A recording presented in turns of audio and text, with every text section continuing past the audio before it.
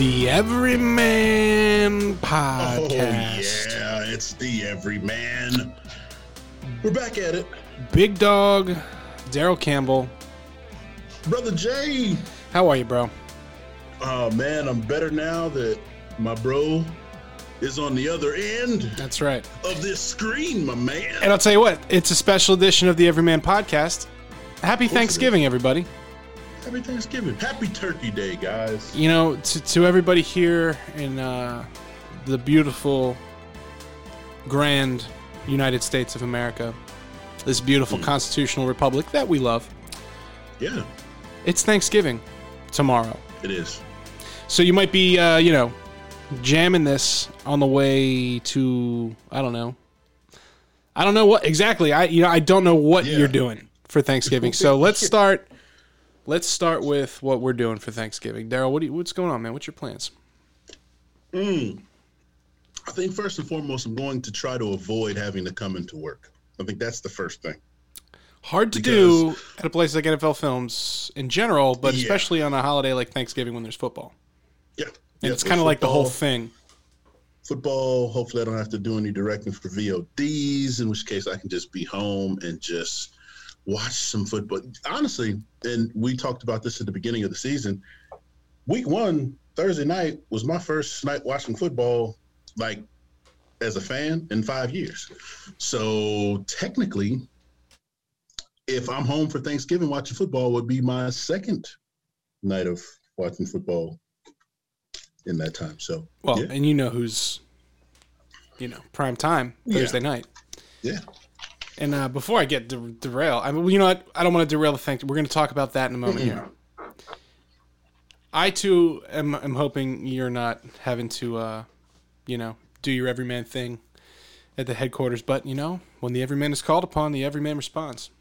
Have to rise to the occasion.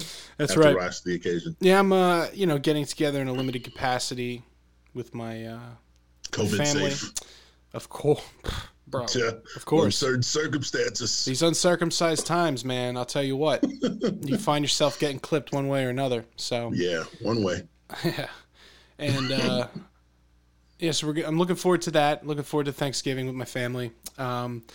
Football, obviously, it's even tighter this year. And before we get to that, we were joking a few weeks ago on the pod here. I think it was episode 93 in the pod archives there. We were talking kind of mocking, if you will, some of the restrictions that they were setting into place in California because they just seemed so strangely worded and weirdly put together and like specific about certain things and then extremely broad on others. And, it didn't take long for that kind of, I want to call that creative work to really propel. Now, I want to make it clear here. We're not, we've been consistently taking this series from the beginning.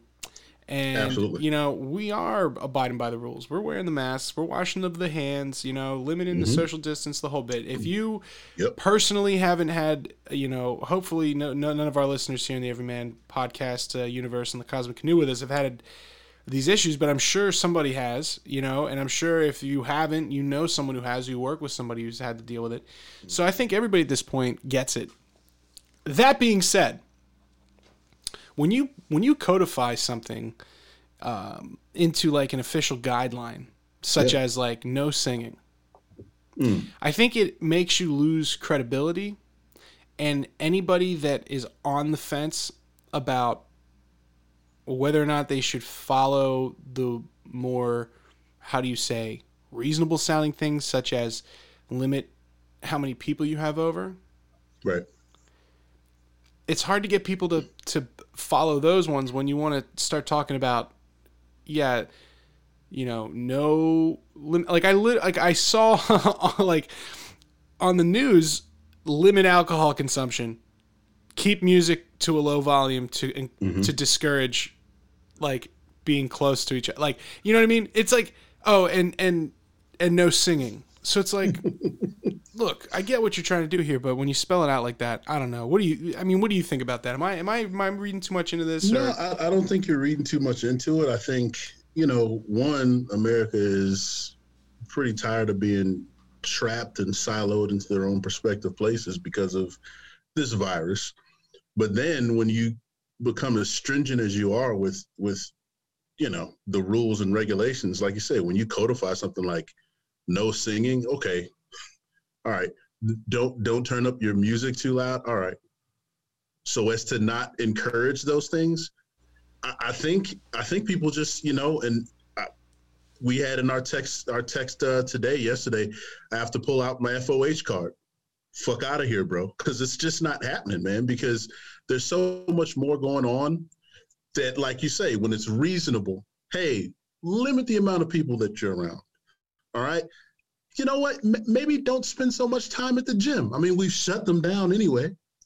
I can kind of buy into that. But when you say no singing, man, it really makes you want to go against the grain, man. And it comes off as like oddly specific, to a certain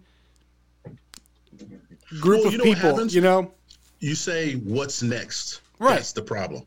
Okay. Because if you no singing, okay, what else can I do? Can I take a shit? Can I, like... Not in my house. Like, not up in here. Like, it's like, come on, man. It's not because I'm worried about COVID. I just don't think our plumbing can handle it. So that too, right? Breaking porcelain open everywhere, man. Oh my God! But no, dude. But I mean, that's what it is. It's the what's next when you do stuff like that, right? And like, how far are we from like? Well, you may sit quietly and watch television in your house, just like getting out and just saying it, like really insulting us. And you and I were talking earlier, and I was kind of joking about just things in general. But like, I tell you, man. It's nice that we have all these distractions. Football, the pursuit of a PlayStation 5, perhaps. Even work. Hulu. But I got 12 seasons of Seinfeld to watch. It's a good thing we have all these distractions because it's keeping people complacent in some regards. And, my biggest thing, man, is, I want everybody to have a safe and happy holiday. Yep. And I want everything to try and get back to normal, and I get we got to make some concessions and we might have to sacrifice some family gatherings and stuff. Everybody should do what they feel comfortable doing. If you don't feel comfortable going over to somebody's house, then don't. If you don't feel comfortable going to the mall to go shopping, don't. I think it's a little fucking weird that while I can't sing, I am permitted to line up at 7 a.m. at the local GameStop in pursuit of a PlayStation 5. Mm-hmm. That's okay. Mm-hmm. Yeah. And then you look at certain things like, I'm not even going to name names of companies, but just Google it for yourself. There's plenty of quarterly earnings that you can go look at. And some of these big box stores, look at what their profits are. And then, again, whether it was some of my best friends, some of the guests on our show, listeners to this show, businesses closed. Yeah. Seemingly almost overnight, from thriving to done in weeks. Yeah. But then these other things get to continue, and it's almost like, all right, well, let's just really shut everything down. Yeah. And enforce it. Let's get rid of it. Otherwise it's starting to seem like to certain people, and I'm not being a conspiracy tinfoil hat guy here, but it's starting to seem like to some people who have lost more. Not saying that the loss of life that's not what I'm saying at all, but there are things that you can lose that are devastating that are not your life. True. So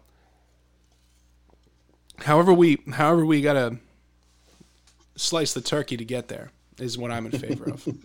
You know what I mean? We did get a taste of it though over the summer with the whole, especially when everything got bad and you had your curfew and you had to be inside by a certain time. Yep. Now you can't sing. I'm just saying. Hey, it's like we were jokingly mocking these deals, but there's a tad bit of clairvoyance in some of this shit. So yeah, got to read between the lines. You got to be careful what you ask for, Daryl. True. Because you never know when you might get it. You never know. And I see a lot of people asking for a lot of things right now. And I just say, hey, careful there, fella. Yeah. I've been doing a lot of cowboy lingo because I've been playing Red Dead Redemption 2 again. And I got sucked back in. I played it so much that I was like, I'm never going to beat this, and then didn't touch it for like 2 years. And I started back up again with my fiance, and the cowboy guns. Well, it's fucking great.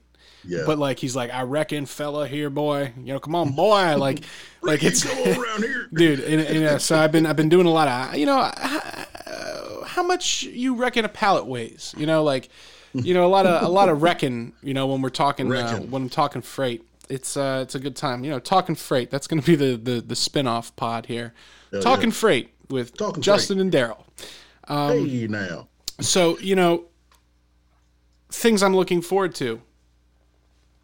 Pittsburgh Steelers, bro, 10-0. What the fuck? God. What four interceptions, bro? Dude. Fucking 4? I'll tell you. Dude. I've got a theory, okay? And it goes a little something like this.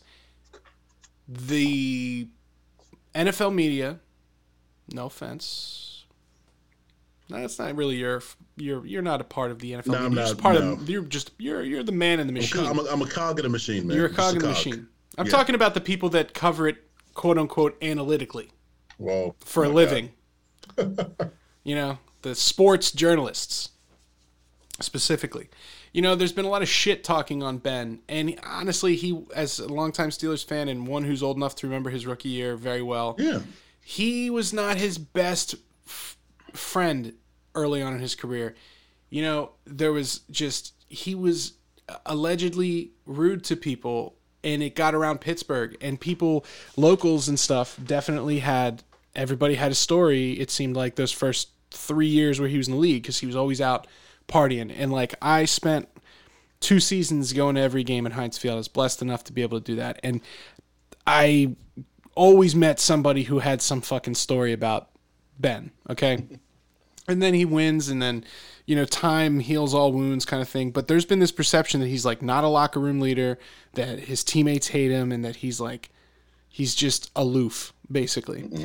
And meanwhile, there's been all these, like, he's playing in the era of Tom Brady, Peyton Manning, Drew Brees, and he's still won 2 rings, went to a 3rd Super Bowl, and had some really great statistic years. But this injury that happened to him, and I picked up on this from watching that Big Ben documentary they did. It's called like Bigger Than Football or something. Mm-hmm. It's kind of cringy, but the title, but they were like, listen, dude, if you don't get surgery, your career's over. Just flat out. It's done.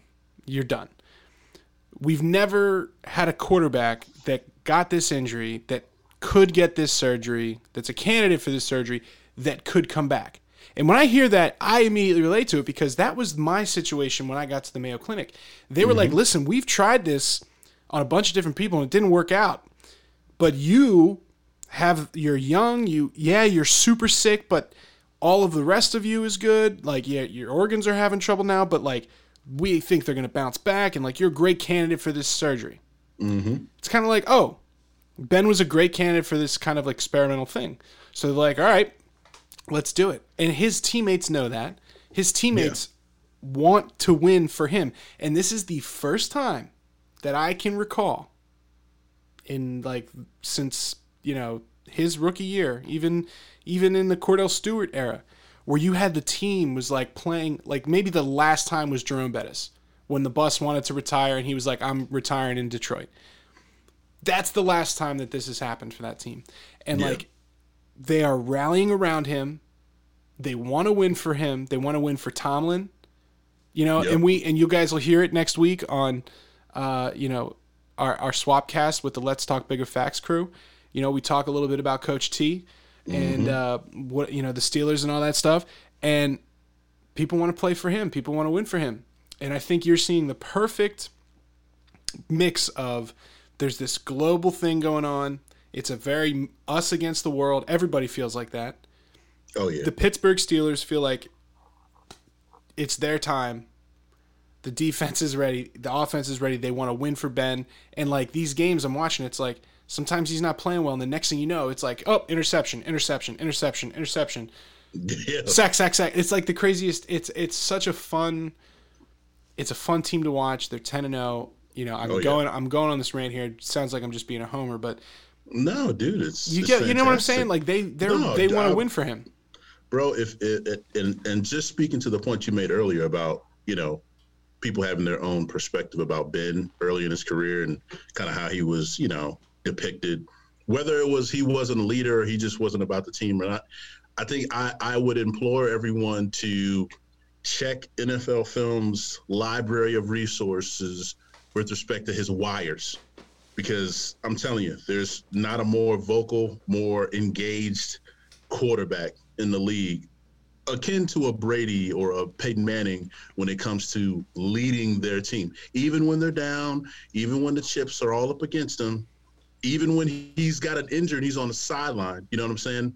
He's still engaged and he's still very much a team player and galvanizing the troops. So, yeah, check out our wires. You'll get a different perspective.